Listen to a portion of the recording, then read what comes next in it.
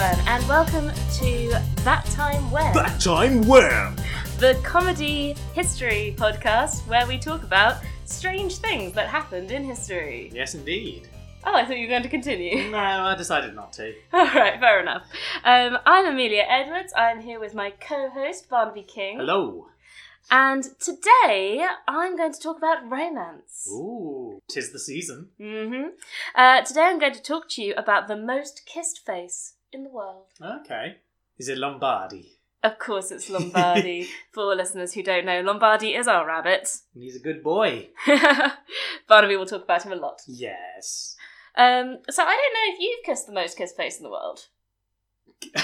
Well, I don't know what the most kissed face in the world I don't know what the most kissed face in the world is. So, my God, that's a difficult sentence to say. Well, there's an easy way to tell if you've kissed the most kissed face in the world. Okay. Have you ever done a CPR course? No, I haven't actually. I haven't done any sort of first aid thing. Okay, so I've kissed the most kissed face in the world. How could you? I know, I'm such a slut. When you do a CPR course, Yeah. you get these weird mannequins.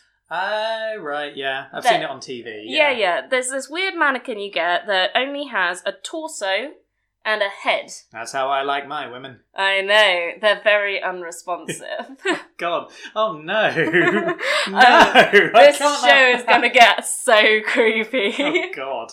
So, this mannequin that you get is called Resusci Anne, Okay. or Rescue Annie, Okay. or CPR Annie, Right. or Rescue Anne. Okay. There's like a whole bunch of names. Okay. And for some reason, I got taught that she's called Resus Annie. Right. So- Like a rhesus monkey.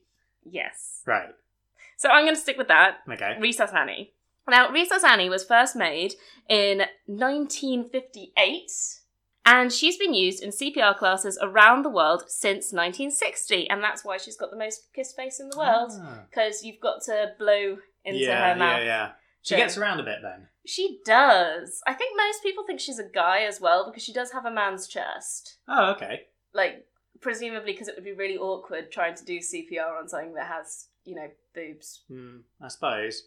But I guess that's just, antiquated views of gender identity. Could be. Annie can identify however she wishes. And she is a girl. Okay. Now, if you've ever done one of these courses, listeners at home, you'll know that the face actually comes off. Oh, God! Oh, no! This is some Five Nights at Freddy's shit right here. I know. And, okay, there is a practical reason for this. It's so you can clean it, because you don't want, people's saliva building up behind it. Yeah, that makes sense. It's really freaky. It's really creepy, because it's this rubbery face mask thing. And it gets worse when you realise that people just leave them in a bag before you prepare them. So, as I've said before, I am a teacher, and I also help out with Duke of Edinburgh expeditions, and the kids need to learn how to do basic CPR. Do you want to explain what Duke of Edinburgh is? Oh, sure. So, for people who don't know, the Duke of Edinburgh is like a whole award thing that teenagers get. They have to do a hike, which is like the main part of it, with camping. Mm-hmm. And they also have to do a set of skills. So they've got to spend some time working on a skill, some time volunteering, and some time working on a physical activity. And the idea is that it sort of makes you into a whole rounded human being and gives you some stuff to put on your CV early on. It's like the Scouts, but with the monarchy involved. Yeah, basically. Yeah. Apparently, if you get the gold one, you do actually get to shake hands with the Duke of Edinburgh, which is kind of cool, but I never got there. I mean, didn't he kill a woman recently or something? No, he did run her over. Yeah, he ran did her- hit yeah. her car. I'm just going to say that's a bit of a mixed bag right there. I mean, sure, he is very old, though. Well, okay, I'm not going to get into this because that's a whole other discussion. I'm just going to say, meeting the Duke of Edinburgh, a mixed bag. Yeah, okay, sure. But because I do this Duke of Edinburgh stuff, Yeah. and because the now head of our English department runs the Duke of Edinburgh, Okay. we used to have in the English office this bag of Resus Annie heads that would just they were moulded together almost in the bag, and they would stare out at you. Do you want to see my collection of faces? They come off, don't you know? Oh, look at how pliable they are. Deeply disturbing. But do you want to know what's more disturbing than this? Yeah? The fact that the face Right. used to belong to a real person. Oh, okay. Wow, that's got to be uncomfortable for her. Do you see what I did there? I do see what you did there. So, Okay, so it's taken from an image of an actual person. yes. Right. Now, the most told story about this face is that it's the face of a young woman Yeah. who drowned Okay. in the River Seine Right. back in the late 1880s. Okay, so they're all haunted. Yes, very much so. Yeah. And I know what you're thinking, like, how does the face of a young dead woman make its way onto a CPR doll 80 years after she drowns? That is a feat of medical science, yes. It is. Well, according to the story, this girl was taken out of the River Seine and taken to the Paris morgue, where her death was ruled as a suicide Oh, God. because there was no sign of, like, struggle. Yeah. But the pathologist was so taken with her beauty Oh, no. and calm expression Oh, no. that he decided to make a death mask of her face. Oh, my God. And this started to be sold all over Paris. The hot new fashion accessory. I- Suicide death mask. My God, okay, we're gonna get into it, but people loved this thing. It was everywhere. Oh my Apparently, any God. student of any sentimentality had a copy of this death mask in their room. Oh, it's like if you're a psychology student, you always get a phrenology bust. Of course. Yeah. If you are an artist, you will have a death mask, a plaster death mask of L'Inconnue de la Seine, which means the unknown woman of the Seine. Oh, nice. Do you want to see a picture? Yeah, go for it. So this is the bust. She looks like she's having a private joke at my expense. Absolutely, people really loved her little smile that she has. Yeah. So especially taking that with like the whole suicide story, it's like the idea that she sort of knows something that you don't. She really does look like it. There's a sort of like self-satisfaction there. Absolutely, and people just like really caught on to this. I mean, there is something hauntingly captivating about it. I mean, I kind of feel like, yeah, if I were a creepy ass coroner, I'd totally take a death mask of that face. Yeah, it's really interesting, isn't it?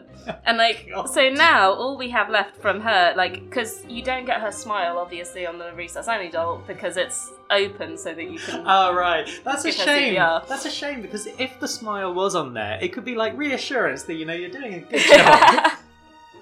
But you do have her closed eyes and her calm look. Yeah. She has no wrinkles on her forehead whatsoever. No, and this has been commented on as well because the main people have made up loads of stories about this, and Right. I'll tell you about some of them later Yeah. on. But there are some people who've looked at plaster casts and how you make them suggest Yeah. that this girl must have been 16 and no good older, because her skin is so firm, Yeah. which is really, really bloody tragic if it's true. Yeah, right. Luckily, this isn't the only story about how this mask was Oh, made. okay, cool.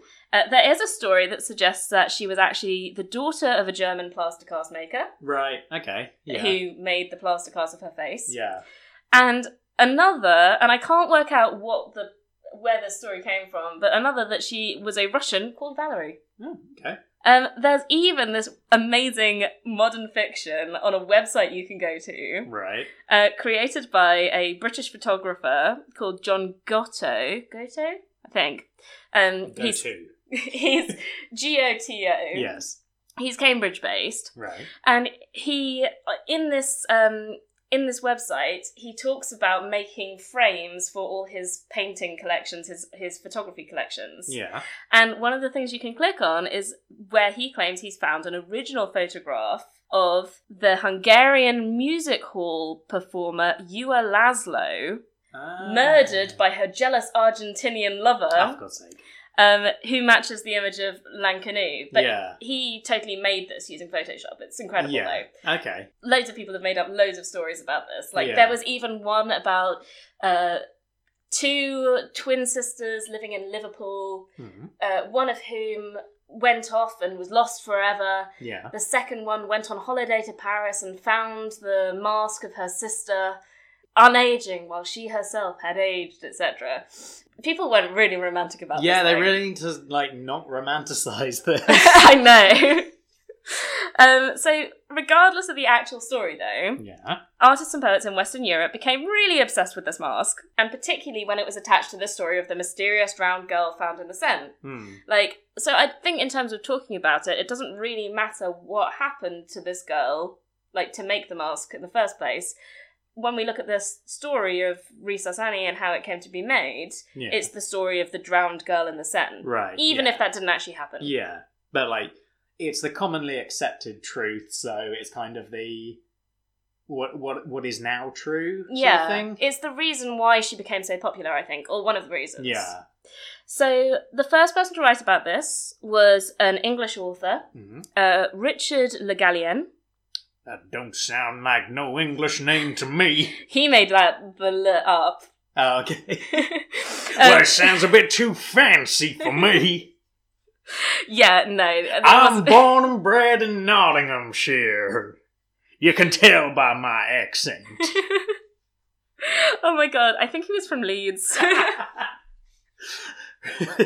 I'm not going to do a Tropical Paradise of Leeds joke.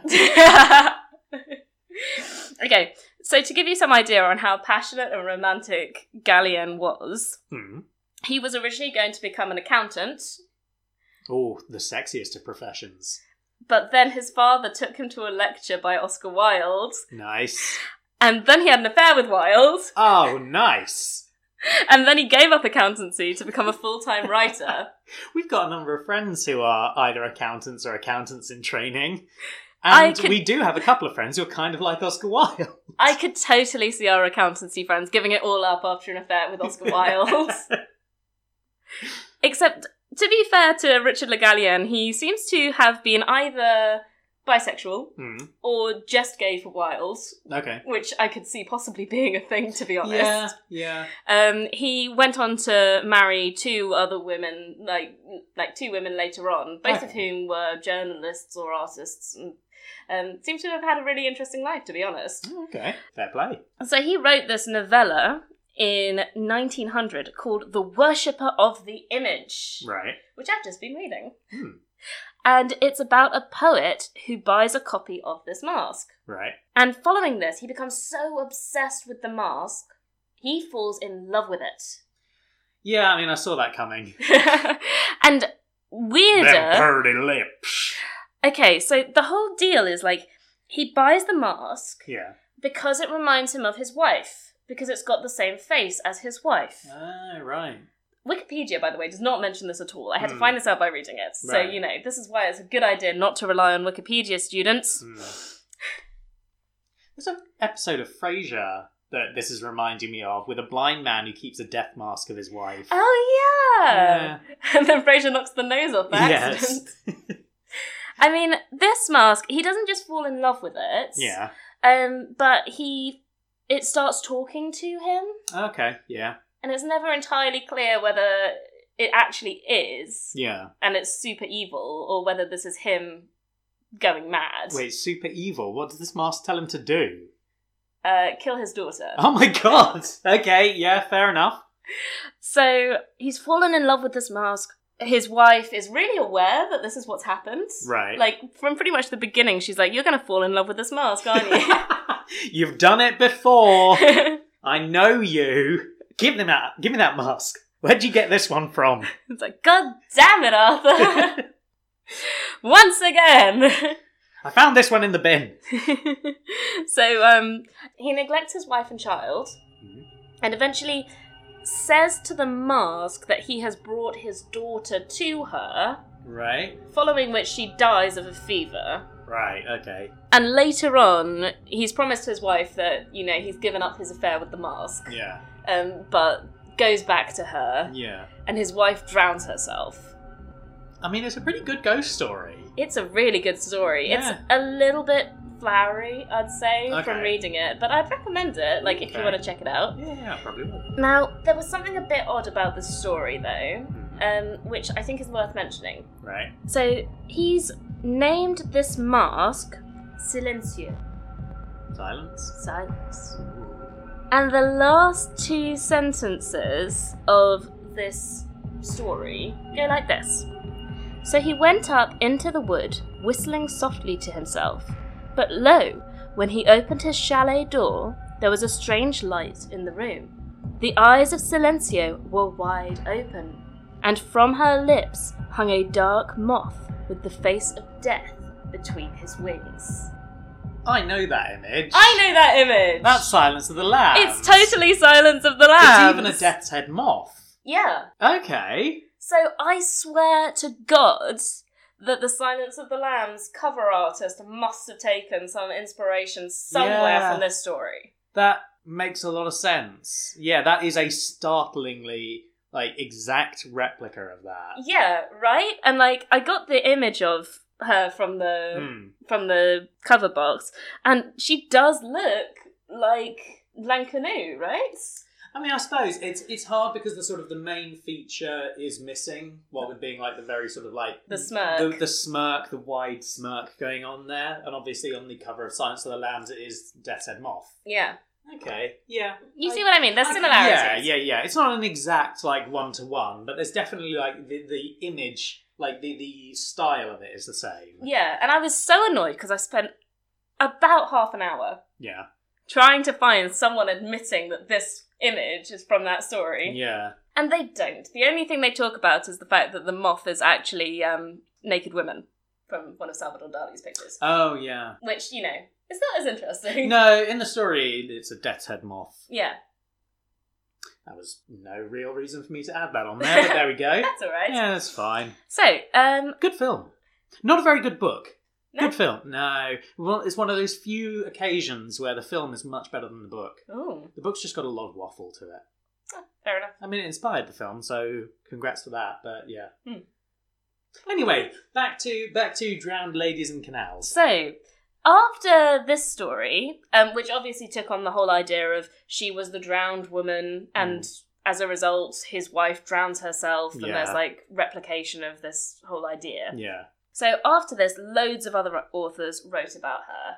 Mm-hmm. And this lasted all the way up into the 1930s and 1940s. Okay. So in 1934, a German author called Reinhold Konrad Muschler wrote a book called Die Unbekannt about her possible life. Okay.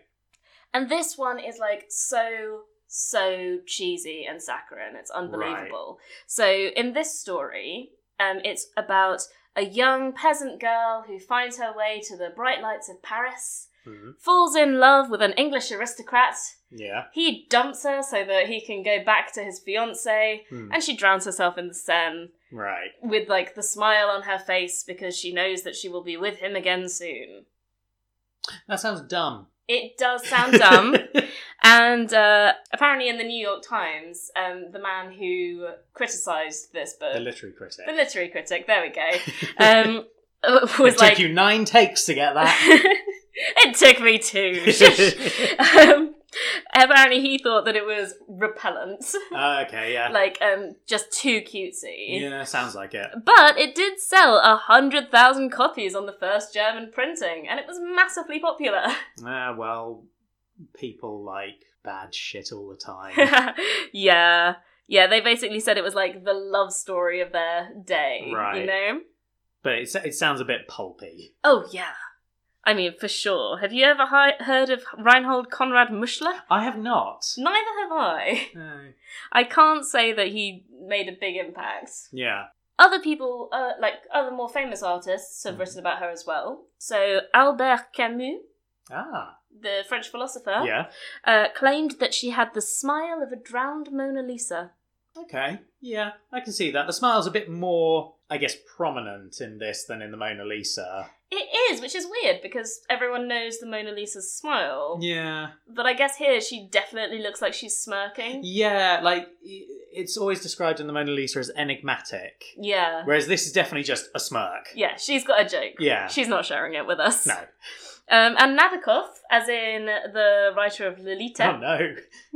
He wrote a poem about her. It is not creepy. Okay. It's literally about the story of her drowning, and apparently takes on some Russian folktale elements as well. Okay, and she doesn't have a relationship with a much older man at all. No, I mean, Nabokov didn't do much about people having relationships with much older men. I know, but he's just, like, common knowledge of him is mostly about Lolita. Oh man, it makes me so cross. Like, because I've read Lolita, and I like Lolita, but it's things like the fact that he specifically said... Nabokov this is, and I'm aware I'm going off on a tangent. That's fine. He said there should never be a picture of a little girl on the cover, because it's meant to be about the fact that this girl is suffering. Yeah. And you're meant to read it through the perspective of the horrible man, and then realise that what you're doing. Yeah. But every single publication, if it doesn't just have the word Lolita on it, has a picture of a little girl on the cover. Yeah. Yeah, it's really not what the book is going for. No. It's meant to be horrific. It's not a love story or anything like that. No, it's really not. But, you know, people are going to have a go at Nabokov for it. Yeah. It's so sad. Oh well. Oh well. Poor Nabokov. Oh well. On to another dead woman. Yeah, back to our previous dead woman. So... Lankanu might even have affected women's appearances for a time. So, according to Al Alvarez, who wrote a study on suicides, Lankanu might have been the paradigm for a whole generation of German girls. Including the actress Elizabeth Bergner. So if you look at her, the idea is that everyone was going for a kind of smoothed out appearance, light on the eyebrows, light on eye makeup, and they don't smile. They don't open their mouths. Yeah. They're very contained. Yeah, it's a sort of delicate yet reserved sort of thing. Apparently, he heard this from a researcher at the University of Sussex. So you know that people have been thinking about this. Yeah. And apparently this was the case all the way up until Greta Garbo took over. Right, yeah. So I thought that was kind of interesting. Yeah. Like, it's really affected people in a deep way. People love this dead woman. They really do. She must have been, she was madly popular. And it really does seem like her face was absolutely everywhere in the early 1900s. Yeah. It was all over France, obviously, and Germany. And it managed to make its way into Norway, which is really important for our story. In the late 1950s, Asmund Lærdal, and I apologise for my probably hideous pronunciation of Norwegian names. Yes. And rightly so. I know. I'm just very ashamed of myself. You should be. So at the time, he was... So this is Asmund Lærdal. That's got to be worse, right? And possibly offensive. I feel like it might be. Asmund Lærdal, who was at the time a really successful Norwegian toy maker, was approached to make a training aid to help people learn CPR. Right, okay. Because at the time, it was a really new technique for life-saving. Yeah. Like, it had just been created, and they wanted to see if they could make a doll to help people learn. And he decided that he wanted the doll to have a natural appearance. Like, he wanted it to look like a human. Yeah. And he also thought it would seem less threatening to people practicing this if the doll looked female. Okay. Like, I get what he means. Yeah, but it does feel like, it's just buying into cultural stereotypes and biases and everything like that. Oh, sure, absolutely. Yeah. Like... I must save this delicate, pretty thing. I mean, to be fair, it's still got a hefty chest, that thing. Have you seen it? I actually haven't. So, they are kind of hard to lug around, to be honest. Right. They have got, a really square chest. Right. Definitely, a reasonably muscular man type look to them, except for the face, which is calm. Hey, you're doing a great job reviving me. Yeah. Cheers, guy. Yeah. Let's just have a nice cup of tea after all this is over and I'm alive again. And if someone could give me some limbs so that I can actually walk around and make the cup of tea, we can get this Frankenstein's monster train going. No limbs for you, Risasani. I want limbs. Give me your limbs. The reason why he chose to use L'inconnu de la Seine as the face of Risasani apparently was because his grandparents had a copy of L'inconnu de la Seine on their wall, like so many other people in Europe at that time. Yeah.